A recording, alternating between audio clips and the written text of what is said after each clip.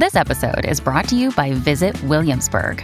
In Williamsburg, Virginia, there's never too much of a good thing. Whether you're a foodie, a golfer, a history buff, a shopaholic, an outdoor enthusiast, or a thrill seeker, you'll find what you came for here and more. So ask yourself, what is it you want? Discover Williamsburg and plan your trip at visitwilliamsburg.com. When you need mealtime inspiration, it's worth shopping Kroger, where you'll find over 30,000 mouth-watering choices that excite your inner foodie. And no matter what tasty choice you make, you'll enjoy our everyday low prices, plus extra ways to save, like digital coupons worth over $600 each week. You can also save up to $1 off per gallon at the pump with fuel points. More savings and more inspiring flavors make shopping Kroger worth it every time. Kroger, fresh for everyone. Fuel restrictions apply. This episode is brought to you by Shopify. Forget the frustration of picking commerce platforms when you switch your business to Shopify, the global commerce platform that supercharges your selling wherever you sell. With Shopify, you'll harness the same intuitive features, trusted apps, and powerful analytics used by the world's leading brands. Sign up today for your $1 per month trial period at shopify.com/tech, all lowercase. That's shopify.com/tech. Welcome to the New Books Network. Welcome to New Books in Film, a podcast series on the New Books Network. I am your host, Joel Cherney. My guest today is Julie A. Turnock, Associate Professor of Media and Cinema Studies at the University of Illinois, Urbana-Champaign, and author of the book, The Empire of Effects, Industrial Light and Magic, and the Rendering of Realism. The book was published in 2022 by the University of Texas Press. Formed in 1975 prior to the release of Star Wars, ILM created a special visual effects unit that would eventually become the standard for films. While there are many effects companies in existence, they tend to follow the concept and methods from ILM. Julie and I discussed the history of the company, as well as why it was able to become so important. We also talk about how it was taken over by Disney and what this meant to its activities. We also touch on the issues related to the visual effects industry as a labor unit. Welcome, Julie Turnock. Hi, Julie. How are you? Hi, thank you very much for inviting me. No problem. We're talking about your new book. It's called The Empire of Effects, Industrial Light and Magic, and the Rendering of Realism. I think I've lost track on the number of people I've talked to who either related to Star Wars or, in this case, or George Lucas, which is more in your case. In fact, the first interview I ever did was about Disney's takeover of Lucasfilm. And so a lot of this information, the background, I think is pretty well known to me and others. So as we talk about your book, though, we will talk about that aspect of it, the Disneyfying. I guess that's a word that's used, Disneyfying of a lot of the Lucasfilm material. So hopefully we'll get a good review of the book. So can you talk a little bit about your background in looking through your some of the material you've written in the past? This concept of visual effects. I try to always remind myself that visual effects and special effects, at least in film terms, is actually two different things, but people tend to put them together as the same. But you've been working on visual effects as a subject for a good portion of your career. Indeed, and as far as terminology goes, you're right that when you look at credits, if you sit through the credits at the end of a movie, you'll see special effects, and those are usually physical effects. So things like what used to be gunshot squibs or things like that, things that happen on the set, whereas visual effects in the credits are usually things that happen in post-production, your CGI and such. However, when we talk about it historically, the term was special effects until really the 80s or the 90s, even in the credits. Right. And so I tend to use the term it's a little cumbersome, but special visual effects, because I think the special part is important. Even if it's not industrially correct, I think that it is better to emphasize that it's not the material that's on the screen necessarily that's special, it's the labor that goes into making the effects that is special, and it's something that shouldn't be lumped in with a bunch of other things. It should be the workers. As I talk about in my book, the effects artists are having a lot of issues with labor issues and unionization issues, and so I like to use the term special visual effects in order to acknowledge that that the work is still special, even though we're so used to CGI and we're so used to every movie having thousands and thousands of visual effects. It still takes people, and those people's labor is important and special. Right. And in But fact, anyway, I'm sorry. just to go. But yes, I've been working on this since before my dissertation. Actually, I did my MA on early cinema trick effects in the circa 1900, basically. And then when I went to my PhD program, I started working on the 70s special effects. That was the subject of my first book, Plastic Reality. And so this is my second book on the topic, and they are the subject of the books are somewhat related to each other in terms of their technological aesthetic histories, but in different time periods and with different focus. Right, because in the 70s, we don't start seeing true computer usage as a major focus, at least for many years after the original. I mean, the 70s, which is the time period we're starting with, when Lucasfilm was first formed, and Lucasfilm and Industrial Light and Magic were formed, and obviously the first major work that ILM did that people would know about, obviously, is Star Wars, and the first Star Wars, and then, of course, the remaining ones as well. But that was a different time as far as special effects, and it was more physical and less computer, and so of course it was more of the special effects that we think of in some of it. Because I know Lucasfilm, when they finally decided to start doing, when home video started up in the 80s in detail, it took a while for Star Wars to even come out on home video.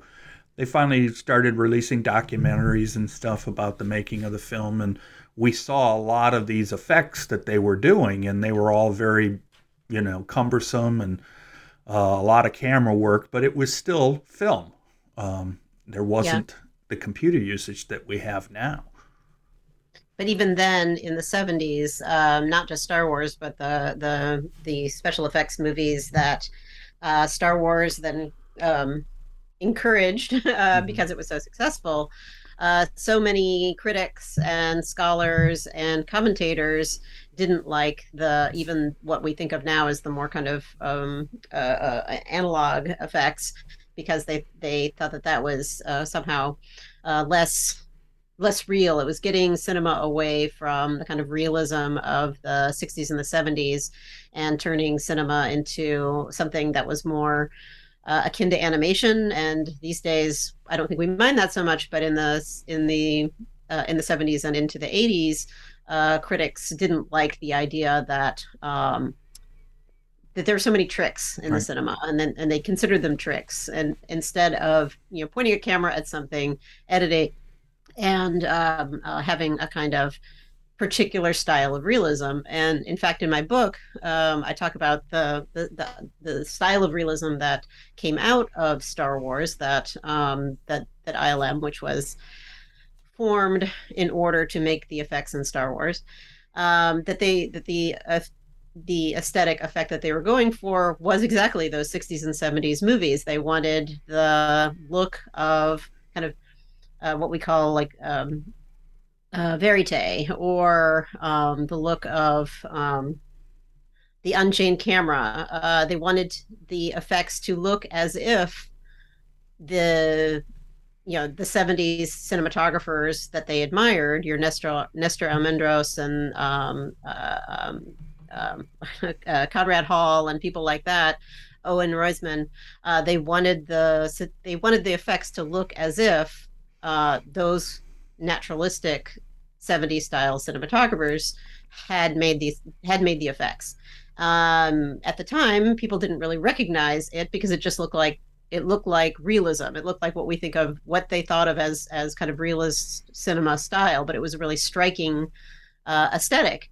And so that was one of the reasons that Star Wars and Empire Strikes Back were so striking to people, is because they didn't just look like realistic special effects. They looked like the realistic movies of the previous few years of this that were in which the effects kind of mimicked that look. And so, we think of effects as being related to kind of what the eye sees in real life. But one of my big arguments is that that's really only the base starting point. And there's a lot of manipulation. There's a lot of stylization that goes into making the effects look real. And I think that it's interesting and strange that this style that was born of the 70s is still the style of effects realism that the effects industry, led by ILM, is kind of required to adhere to. And I have a whole argument about that in the book. So, yeah, and in fact, you start right from the beginning comparing what we think of nowadays as the visual effects, and from that period, the idea of trying them to make them realistic, as opposed to animation, where from the beginning that animation is not real. Right. If something's animated, it's not real. But I guess my thought process always is, well, we've had visual effects around, or special effects, for long periods of time. There are plenty of movies that used them. It's just it wasn't obvious. It wasn't the kind of thing where you could look at, and the average person or even a critic might be watching a film and not know what took in order to present that. I mean, the idea of mats and paintings and other kinds of tricks, so to speak, have been around for a long, long time. It's just Star Wars tried to do it, as you point out, in a different way, which was to make it seem like they were normal, they were expected. That world was a true world, a real world, as opposed to obviously fake and fantasy. Yeah, and the idea that also I was watching recently, Casablanca was on TCM, and I was watching the opening sequence of Casablanca, and that's a movie that no one thinks of as an effects movie. But there are actually a lot of effect shots in Casablanca, and the first few minutes probably are as intensely effects heavy as the first few minutes of Star Wars. And it's interesting that we just kind of don't think of movies of previous eras, whether or not the effects are obvious or not. Like in rear projection, people look at Hitchcock movies and see the rear projection, and that's something that people notice. Whereas something like a matte painting, like you're talking about, or a very kind of skillfully done optical printing work. I mean, everyone watches King Kong, and they know that King Kong can't be a real creature, and so they must have done some special effects.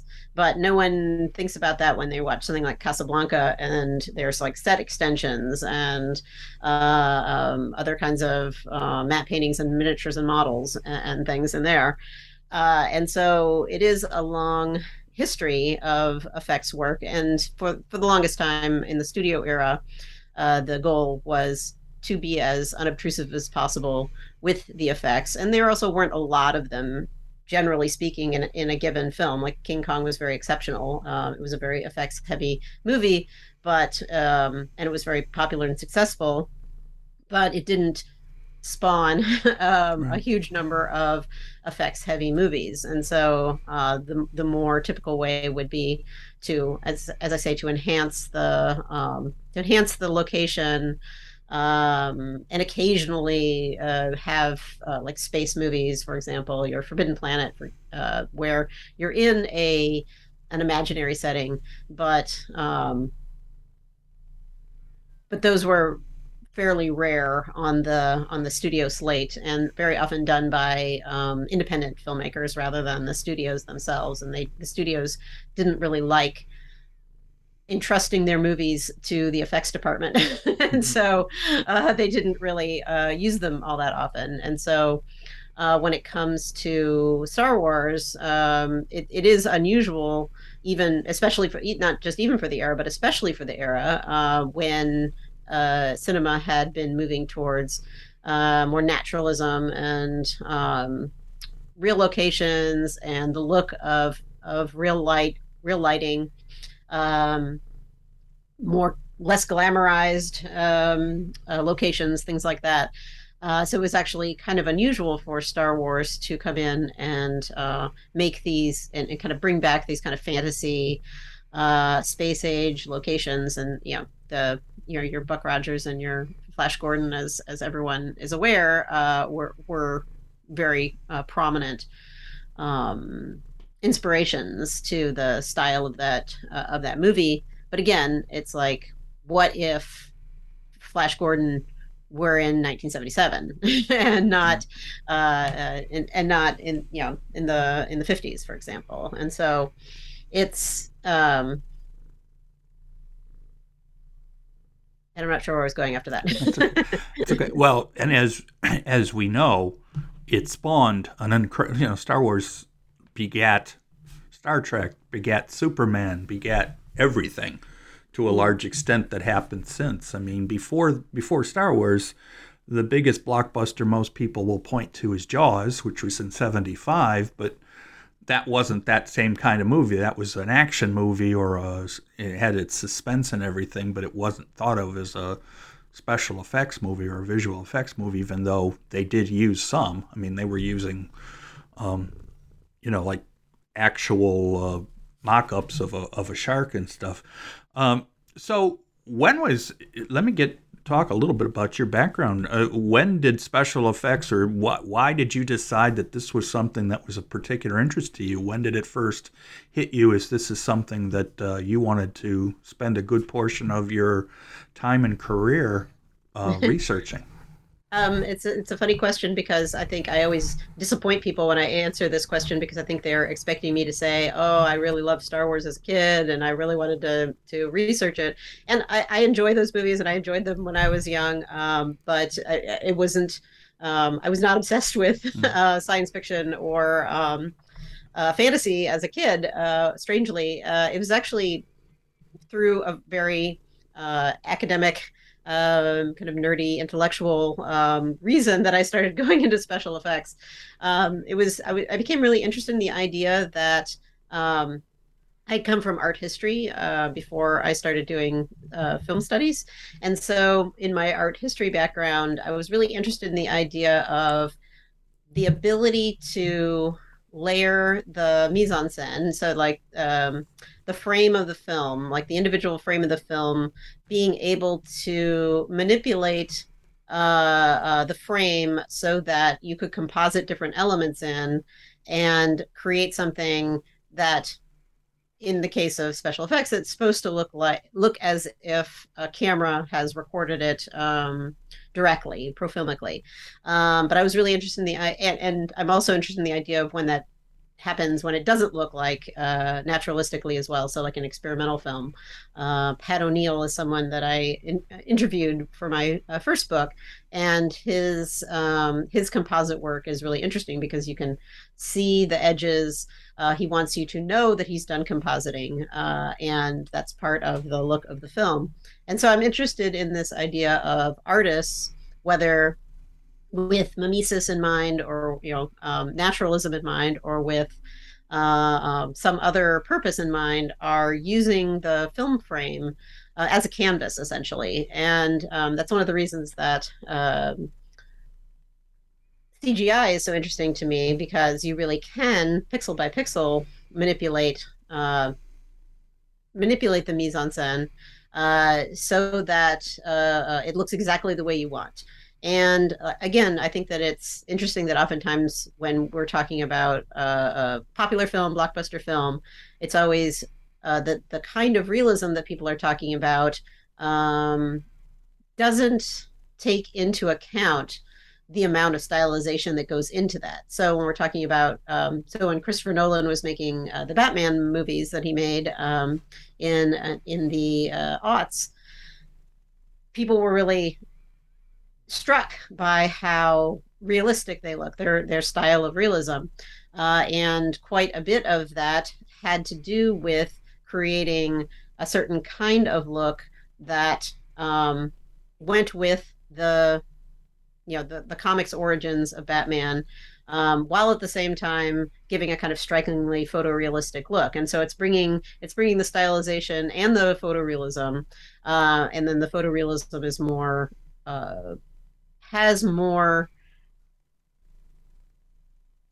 It takes more than just making it look like what we think the eye sees in real life. That it actually takes that if it looks too sharp, then that's not good. The effects artist needs to blur the edges a little bit, or think about how the camera would be acting in this circumstance, rather than thinking about getting everything really sharp, for example.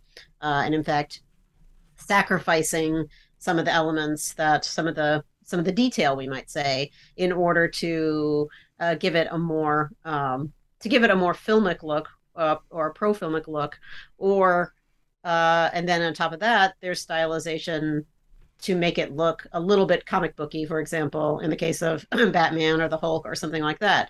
And so there's all these different elements that are going into making this kind of notion, this kind of commonly held notion of what's realism, and also that changes over time. And using the Batman example, the most recent Batman movie is a movie that then also was received very positively from the point of view of realism, but it has a completely different style of realism than the Christopher Nolan version.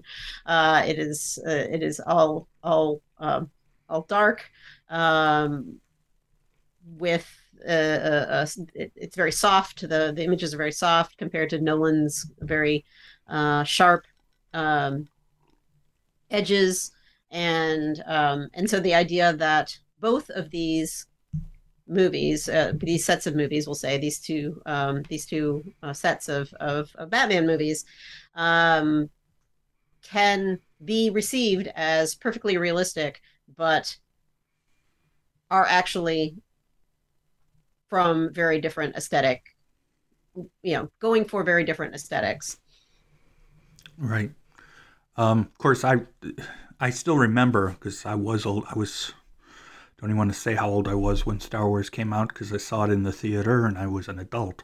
So, and one of the things I can think of was and use your word, realism. I mean, it just, everything looked like it was real until the outside space, most of the outside space shots, obviously we knew wasn't real, but they made Lucas did at that time what he tried to put together something that was believable. And in fact, many people complained a great deal about the middle, the prequels, where he went into the digital age, where it went away from that to an extent, where it's pretty obvious the difference, and why when Disney started up the franchise again to do the sequels, the first movie in particular clearly went back to that older style, although we obviously know there was tons of special effects going on, and visual effects, too, to go back to that more realistic style, or at least what it seemed like that was the idea. Yeah. Yeah, no, it's interesting to me too that the post Disney takeover, they took a little bit of time to figure out what it was that fans liked about it, and especially with, like, when The Mandalorian came out, that was something that and I don't have a whole chapter about Mandalorian, but I do have quite a bit about the kind of Disneyfication of ILM properties or the Lucasfilm properties.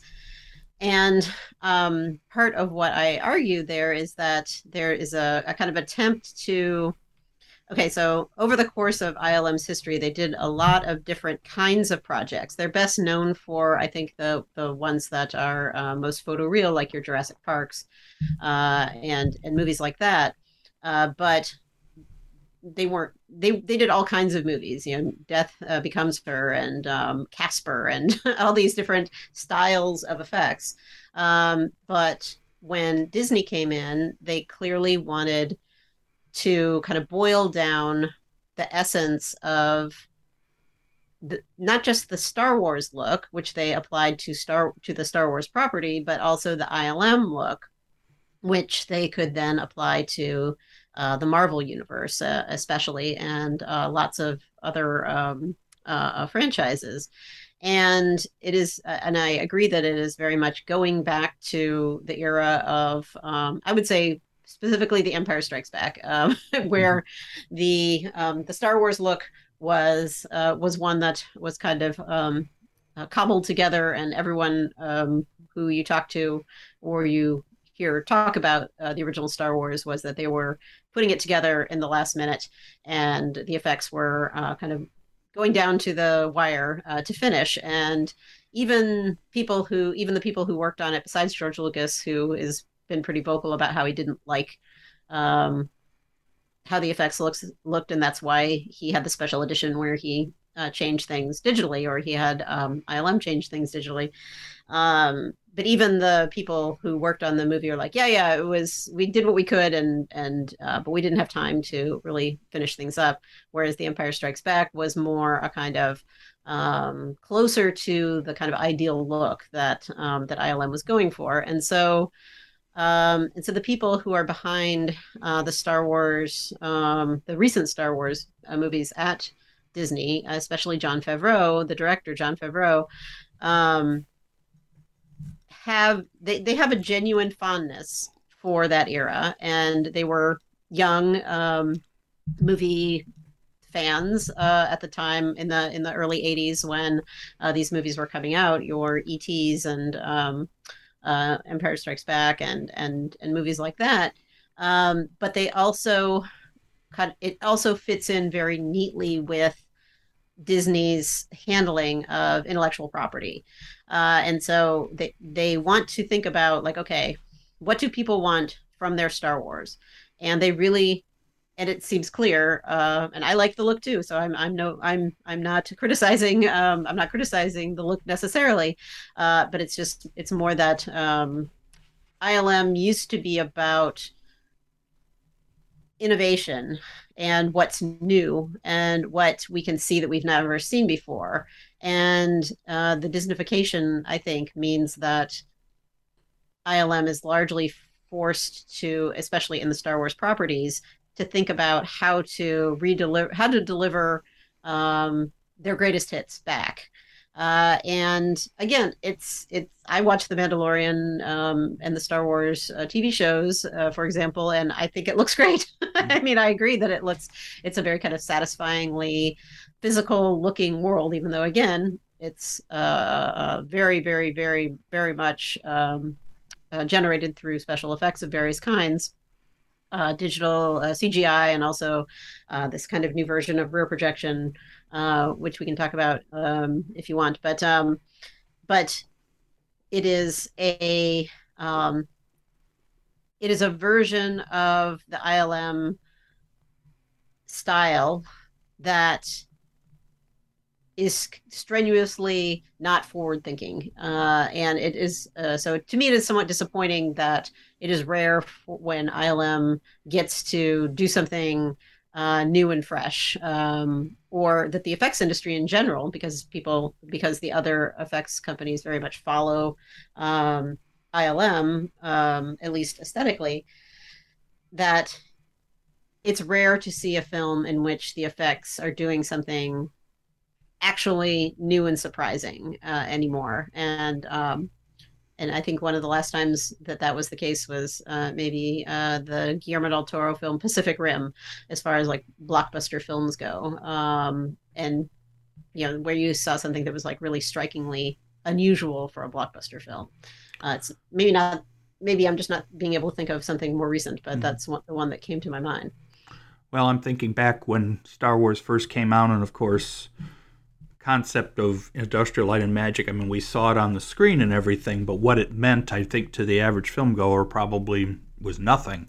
And then over time, as you point out, and of course, as you mentioned in the book, and we can talk a little bit about go back to the beginning of the book where you basically present the history of what we know about ILM and what it led to as far as not only just ILM, but other companies.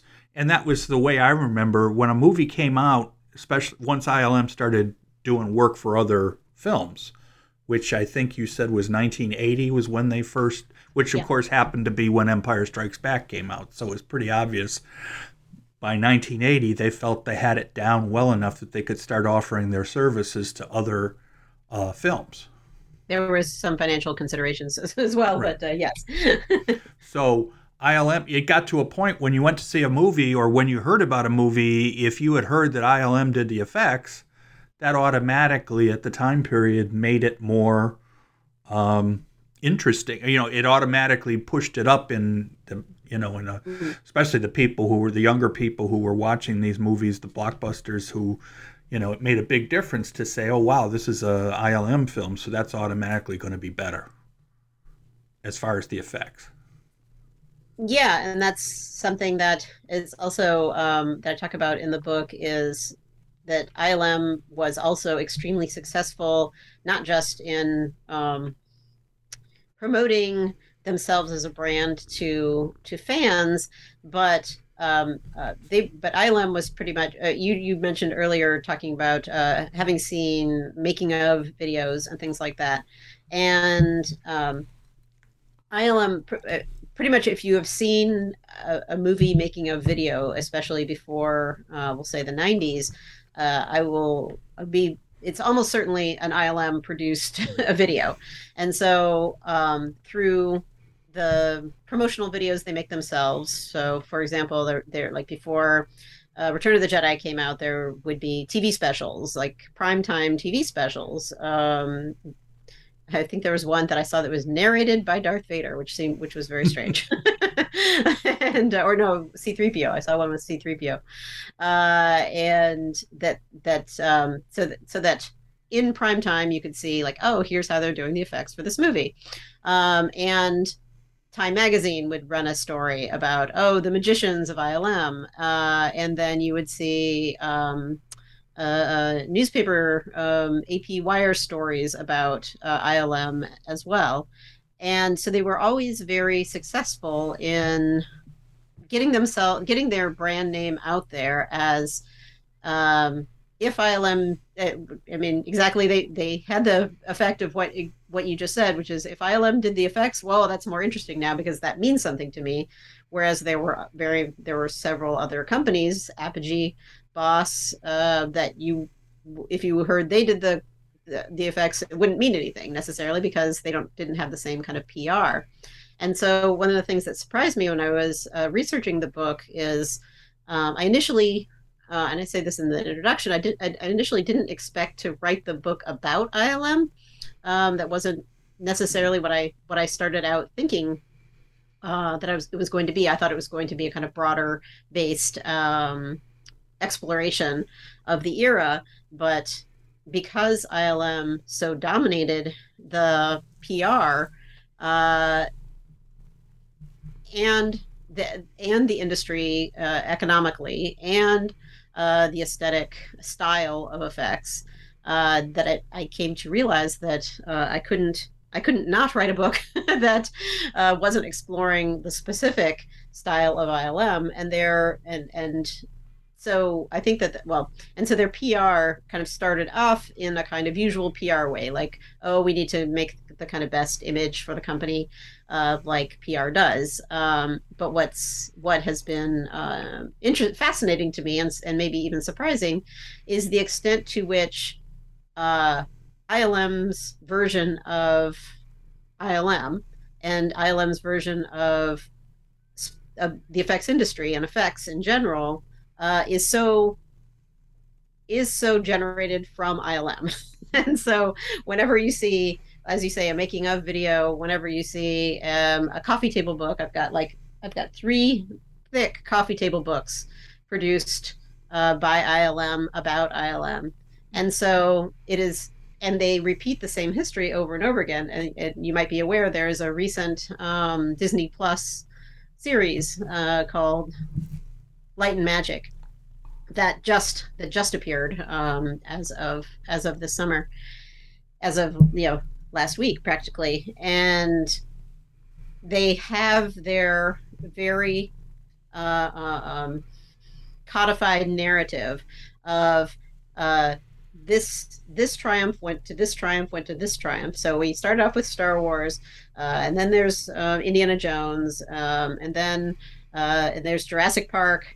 And in fact, weirdly, the Light and Magic ends with Jurassic Park, as if like they haven't done anything since Jurassic Park. But Jurassic Park is such a calling card for ILM that they always emphasize Jurassic Park as this hallmark, and they should. It's obviously a it was a movie that actually did change a lot of things in the era, or in the industry.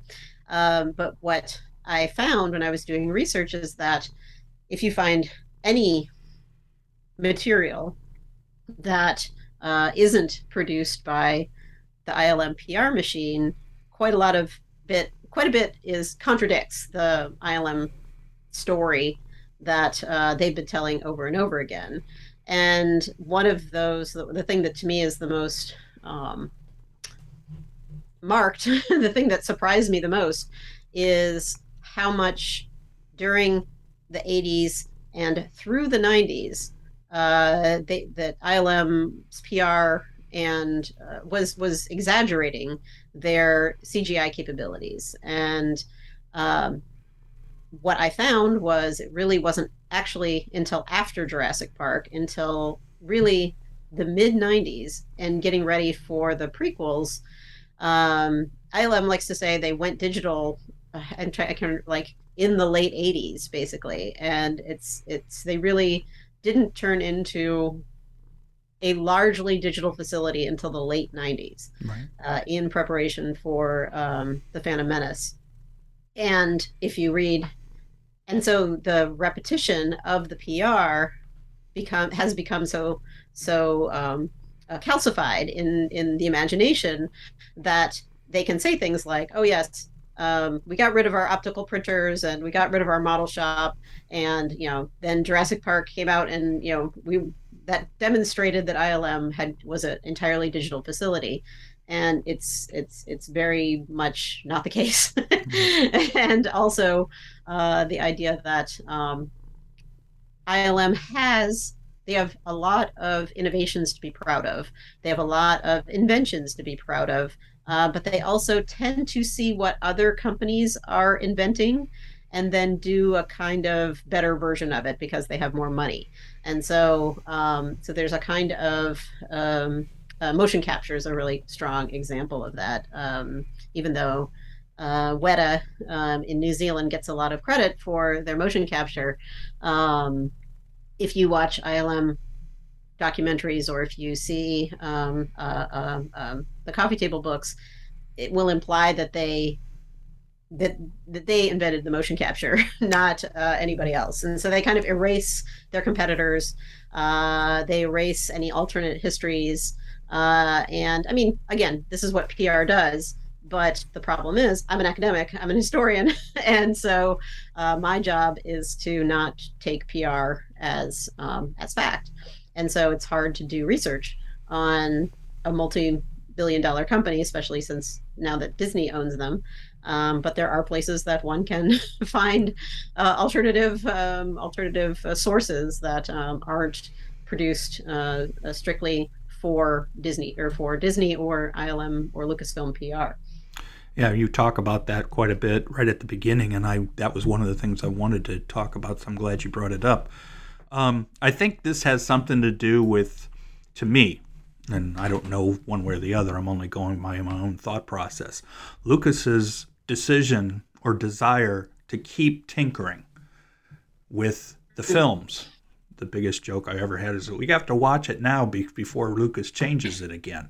Yeah. And I mean, that's true. I mean, and the idea that he wants to pretend like the past never happened. Not only did he come up with the new digital versions in the 90s, as he was getting ready for the prequels, but the old ones disappeared. You could not see the original Star Wars anymore. You had to watch the special edition. Same way, it's like, and the thing about it is, and once again, I'm not sure if they're related in any way. I remember I've been doing, I've read over years the whole idea of the story of Star Wars, where Lucas has one statement about how it all came to be, how he wrote it, quote unquote, and he basically wants everybody to believe that he wrote it the way it turned out. Yeah. And yet, over time, some of the early screenplays and story treatments have been actually, you talk about not being able to find out much about Industrial Light and Magic unless it's their producing. But we've seen scripts and things that are been proven to be true, accurate, that he was making it up as he goes along. I hate to put it that baldly, but I think it's true. I think it's true too. And so eventually he would get it sort of straightened out, but it certainly wasn't, he didn't have it planned right at the beginning as far as I'm concerned. When Star Wars was being made, the first one, I don't think anybody in their minds thought that Darth Vader was going to be Luke's father. I just don't believe that. And most of the readings and stuff prove that that's not the case either.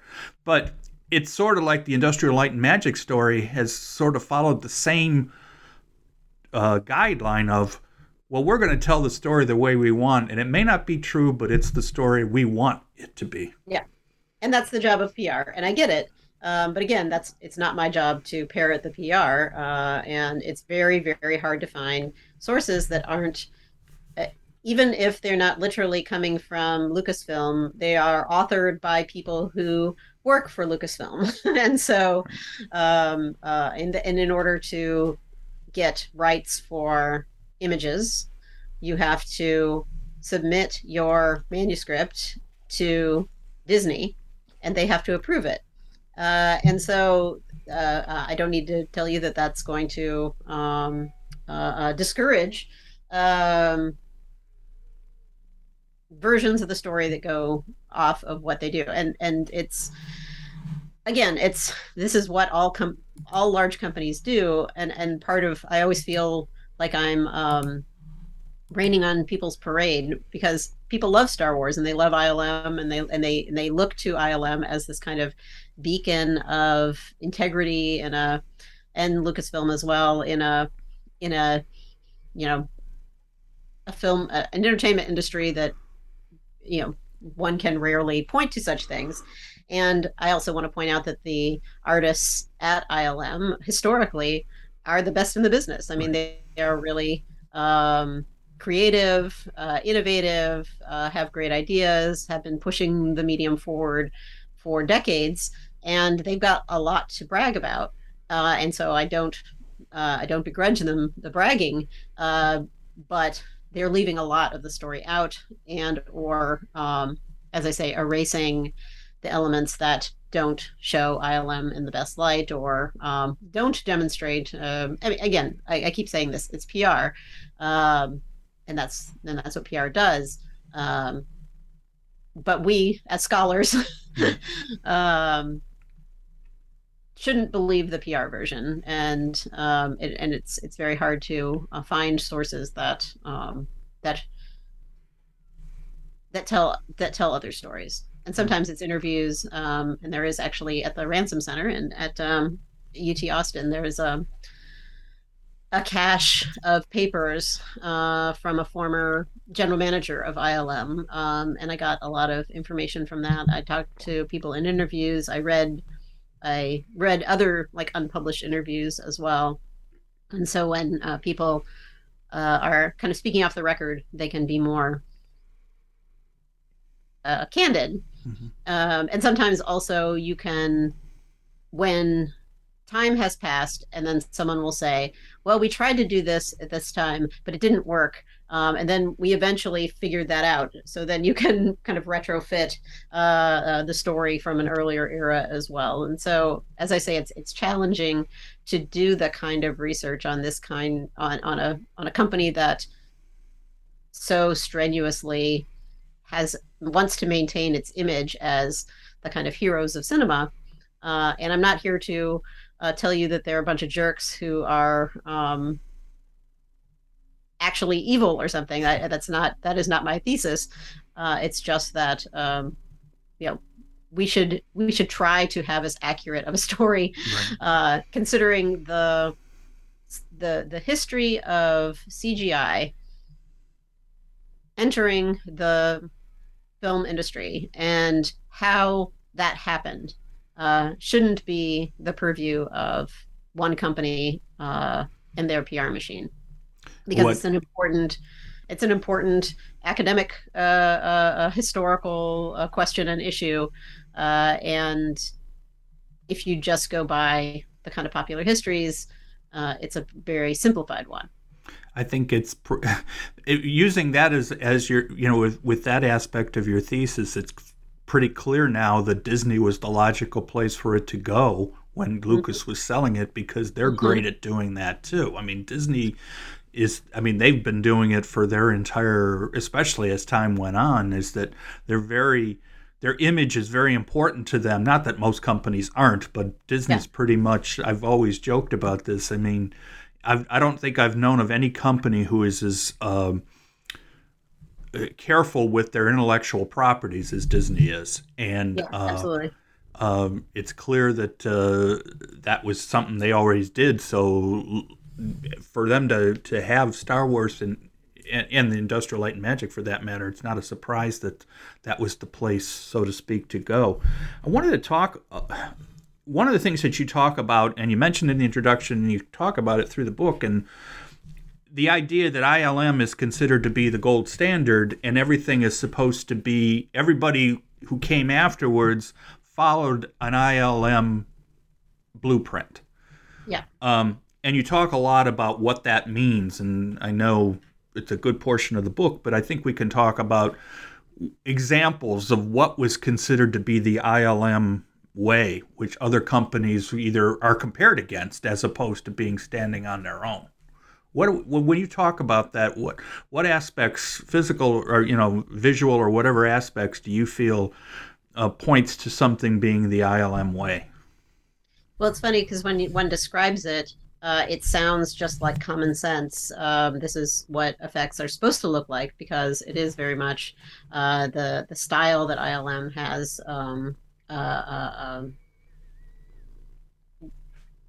Has been using since the 70s. And it's also worth pointing out that ILM is the only company currently in business that has been in business since the 70s. All the other companies have risen and fallen according to ILM, and so they are the longest standing effects company, and so it's with probably the most successful portfolio of films that everyone recognizes. So that's one of the kind of, we'll say, logical or commonsensical reasons that ILM has been such a gold standard beacon to other companies.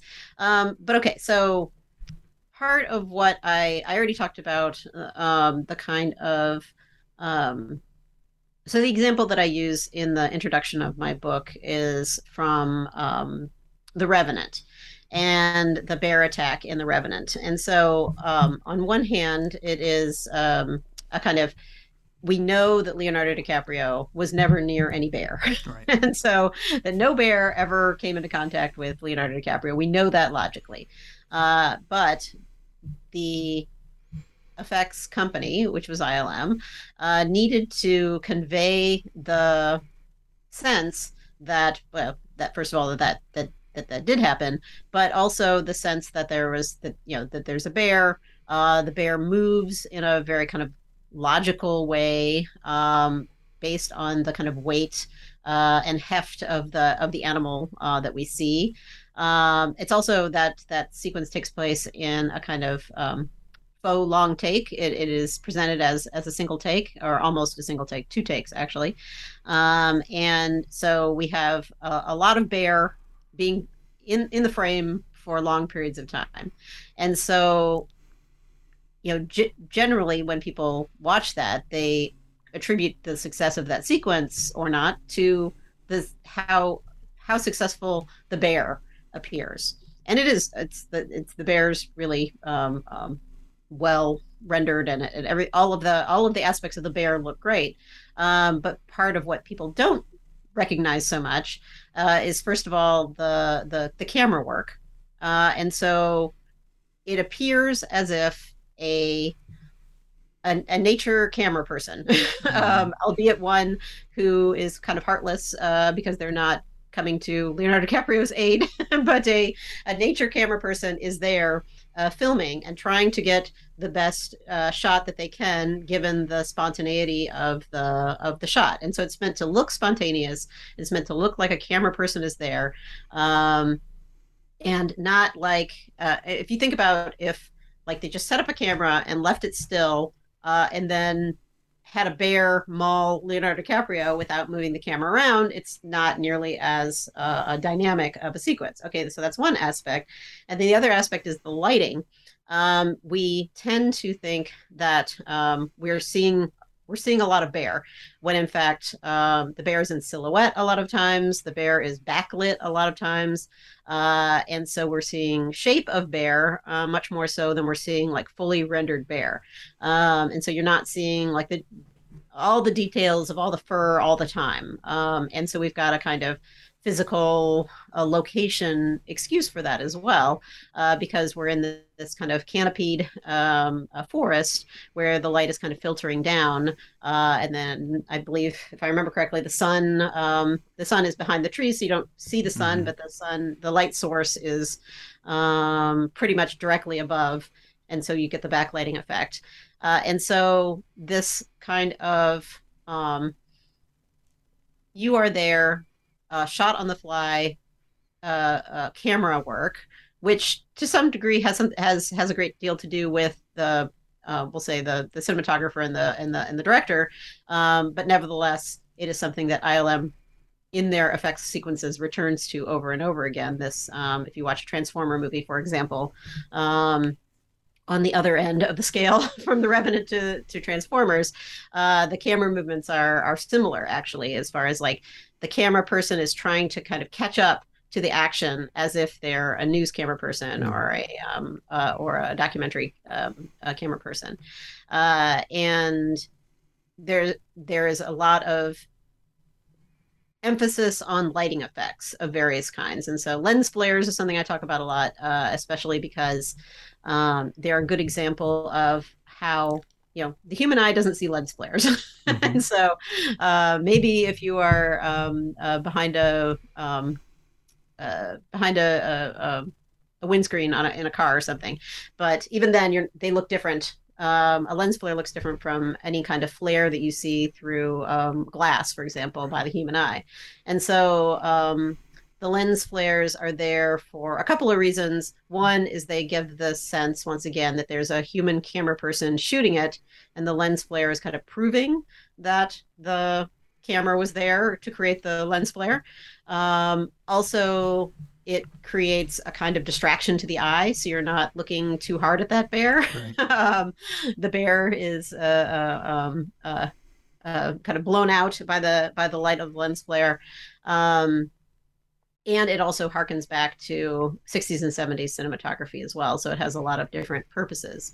And so this is kind of the lighting, the camera work, and then we'll say the naturalism or the zoomorphism of the anthropomorphism and zoomorphism of the figures kind of combined together are very much the kind of formula that ILM has the time and the money to do all of that very carefully. The other companies, not always, and it's not their skills so much as it is time and money most of the time.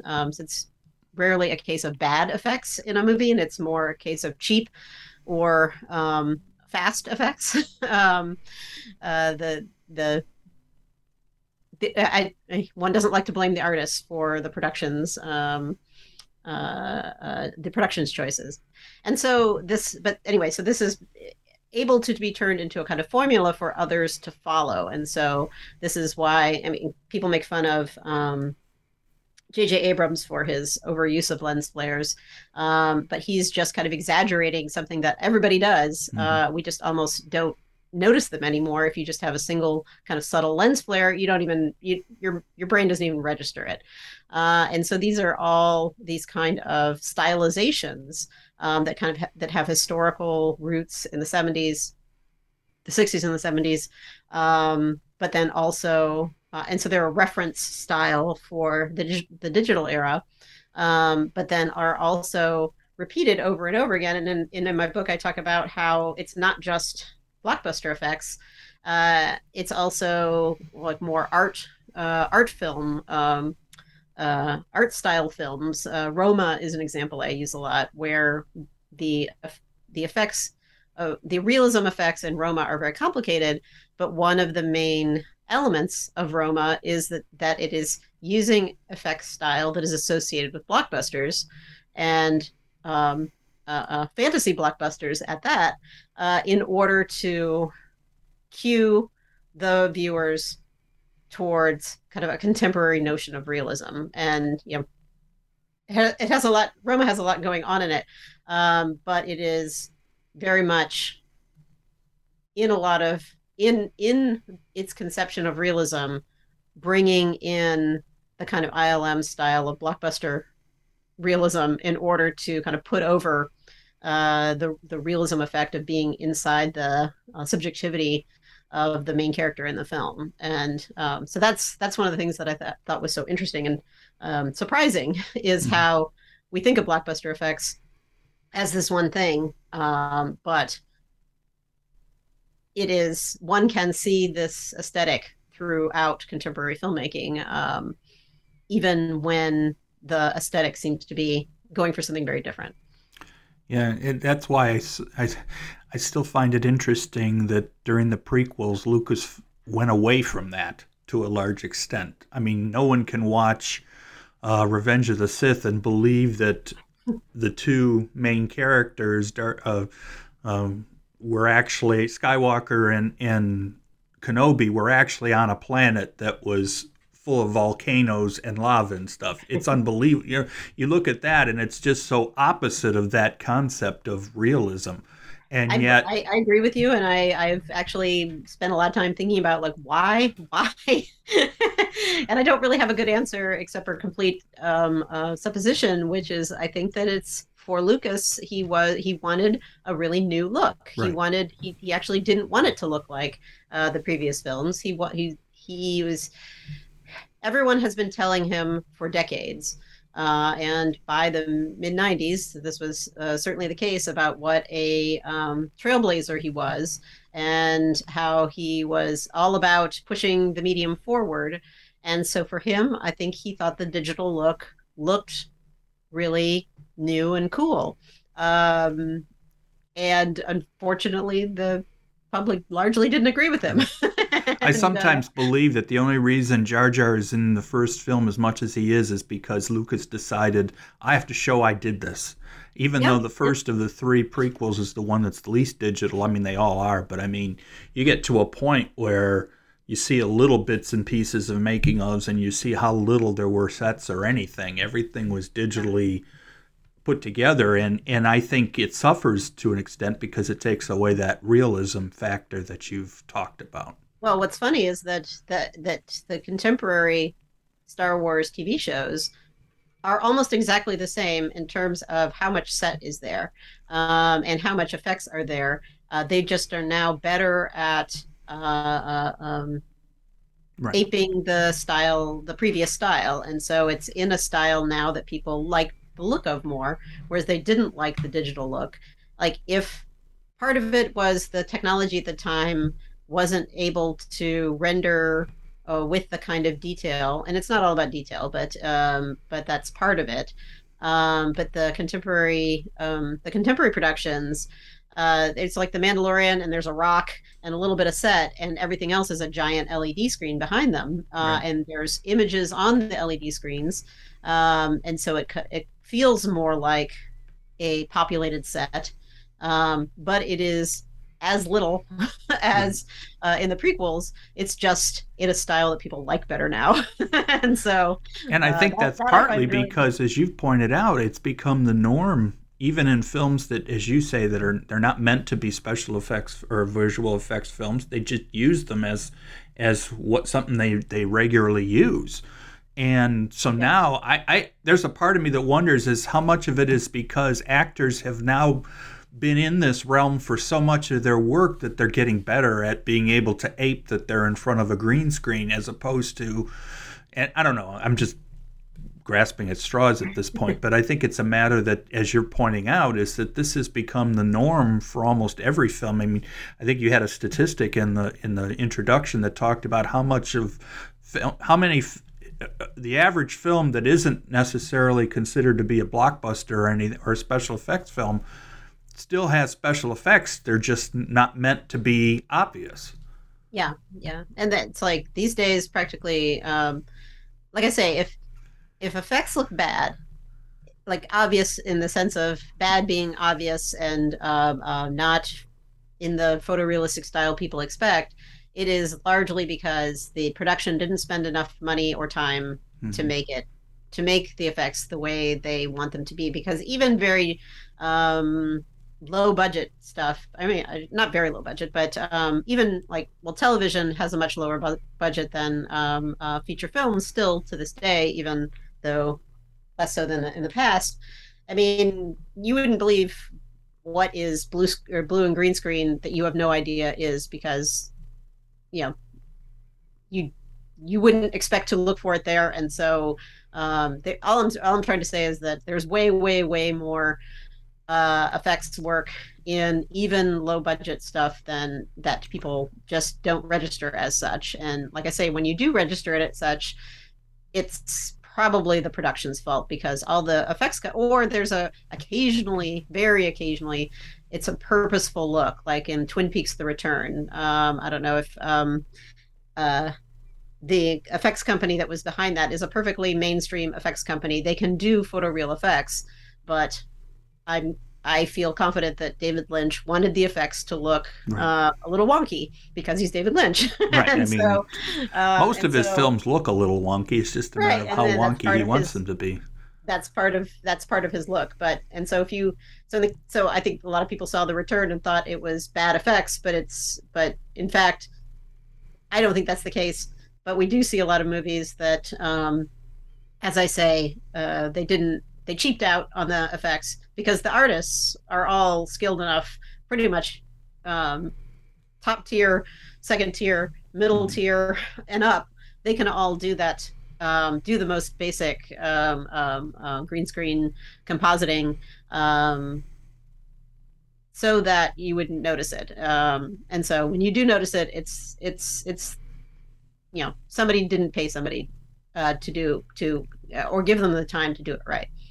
And I think it's partly also the fact that for television, the requirements for it to work on television, even in these days of great ways to present, you can watch television on incredibly big and great screens, but it's still different from in a feature film where you have to be more careful to be making it you've got to make it more.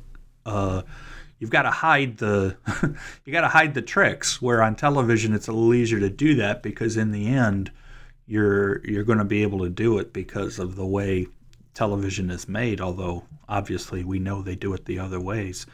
You said something else about the one thing, and I know we've been going an hour already, but I think personally my one major complaint, and I know why they do it, but it seems like every major special effects scenes, especially in Marvel films, and not just Marvel, they always have to be in the dark.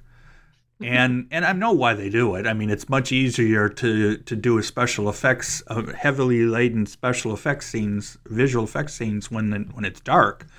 when the back, as you pointed out with The Revenant, you make sure it's not in direct sunlight and things like that. But it just, to me, it stands out to me. Maybe it doesn't to other people, but it certainly stands out to me that the reason why this particular fight is in the dark is to make it easier on the to get the special effects the way you want it. Sometimes that is the case. If you think about that was one of the changes from the original Star Wars to the special edition, is they made the cantina scene. I'm going to say I don't have an exact amount, but I'm going to say 25% darker, so that you can't see the costumes and the prosthetics so well. So that is it is a well-worn trick. I mean, I think. I brought up Pacific Rim earlier, and that's a movie that has a lot of sequences that take place at night, but with really interesting lighting effects. And so I think that one can do things with the dark setting, and that's something I think that the Batman, the Matt Reeves Batman, the Robert Pattinson Batman, does really well as well, is taking advantage of the kind of a field of vision, and what you can see and what you can't see. It's like a kind of a horror movie trick, but what's outside the frame and what's in the frame. But yeah, so it's also in the Marvel movies. I think it's interesting that most of the Marvel movies start in the dark, and then and that's part of actually setting the Marvel, like, so that you're in the Marvel universe, right. Because there's this very specific look to those kind of dark scenes with strong shafts of light and points of neon or like fluorescent lights around the mise en scène, and so that's part of, yes, not showing too much, because that is like 100-year-old effects trick, is to make you think you're seeing more than you're seeing. But I think in the case of the Marvel movies, that it is part of each time starting over in the Marvel universe with a familiar cue that you're in the Marvel universe, and so that's that is my 2 cents on at least some of the reasoning for some of those effect sequences. I don't know. There was an article recently that was, I think, in Vulture, that was about talking to an effects person, talking about how terrible the working conditions are for effects people on Marvel movies, and they were asking for changes like up to the last minute, and significant changes, and so these big battle sequences, for example, are very often not directed by anybody. Basically, the effects companies kind of have to throw them together the best they can in the last minute, and again, not their fault; it's the production's fault. And so that no one is directing those action sequences, and I'm sorry to say that it very frequently, you can tell. not always. There are some people who really know what they're doing, but. And I think that's an important part of what we really haven't talked about in detail, but I think you do talk about it, and you mentioned it earlier on, and that is that there are real people behind all these things, and these effects companies use a lot of people. All you have to do is sit through end credits, and in Marvel movies you're forced to, if you want to see all the. Of course, now all the movies start to do that, and have started to do that. And the idea that having to sit through them all just so you see if there's any last minute added parts. But I mean, the amount of people it takes to produce these things, and as you point out earlier, is the work, and you just mentioned now the working conditions aspect of it, and how that's part of the whole story as well. Yeah. No, that's kind of what my whole first chapter is about, is the industry and a kind of historical view on the industry and why effects, given the fact that they are so central to the movie industry, not just blockbusters, but like the whole entertainment industry, that every company is on the razor's edge of bankruptcy kind of all the time, because of the various. I mean, there's lots of different reasons, but it kind of boils down to the productions want they know that it costs a lot of money to pay all these artists, and so they make the conditions so that they can spend the least amount as possible and have as much leverage over them. And then if you're an effects company who wants to work on a Marvel movie, that's good, steady work, Mm-hmm. Then you have to, they have the leverage over the company in order to continue to work on Marvel films. If you then get blacklisted from Marvel films, you're kind of stuck. Right, because that's Disney you're blacklisted from too. Yeah, yeah, pretty much. I mean, not 100%, but largely, we'll say. And yeah, so it's a very complicated industry that has a lot to do with the kind of similar problems that the video game industry has about contingent labor. It's like, for a lot of people, they're like, I like video games, I like Star Wars, I want to work in special effects. That seems fun, right? And then it turns out that they don't have healthcare, right. and or living wage or such. So it's like the people, they're a dedicated. People get burned out very quickly is the problem, and so there's a lot of churn. There's a lot of what's the word? Runaway production. Tax incentives mean that effects companies are housed all over the world. They used to largely be in California. Now they're kind of all over the place. Right. Any place, and you could have an effects house with 5 people that are working on a Marvel film, or you can have one of the really big companies with thousands of people. And so it's a very unstable industry that can only be kind of held together through the kind of threat that the threat that Marvel and Disney aren't going to hire you anymore. Mm-hmm. And so it's a really complicated thing. And like also people tend to think that the studios own the effects companies, and they don't, except for Sony Pictures Imageworks. They're the only company. And then ILM is owned by Disney, but it's a kind of complicated relationship. It's not a kind of direct in-house, and that's only been since 2012, so that's not been very long. And so keeping the companies poor, right, and keeping them hungry, essentially, is what the production companies do to keep them in line. And it's and it's funny, going back to the title of your book, and this is probably a good way to sort of bring it all back together. It's called The Empire of Effects. It's not called, it's not the Republic of Effects. It's the Empire of Effects, which I think sort of brings that all back together. But I mean, you're right. I mean, the average movie you watch at the end, it used to be during the heyday of Industrial Light and Magic, that was the only company that was listed as doing the visual effects. Where nowadays, you've got companies whose only job is to produce the titles for the film. And I mean, it's just, you just see the number of companies that are mentioned at the end of a film to know how big the industry really is. And so, yeah, I totally understand the point you made about that. I mean, yes, we see their names on the screen, all of these folks, but that's a lot of people that you have to, that are involved, that can make for this problem even worse. So yeah. Anyway, like I say, we've gone for more than an hour, and I still feel like we've only scratched a little bit about the book. But I mean, I think good. That's the idea. You want people to read the book, and the way you do that is you give them ideas of what's discussed, and hopefully that gives them even more interest in reading it. And I think it's a good overview of Industrial Light and Magic, and not just that, but also the whole idea of the special effects industry, or the visual effects industry as we have it now. I mean, today's visual effects industry is still largely built on ILM. So I really appreciate your time.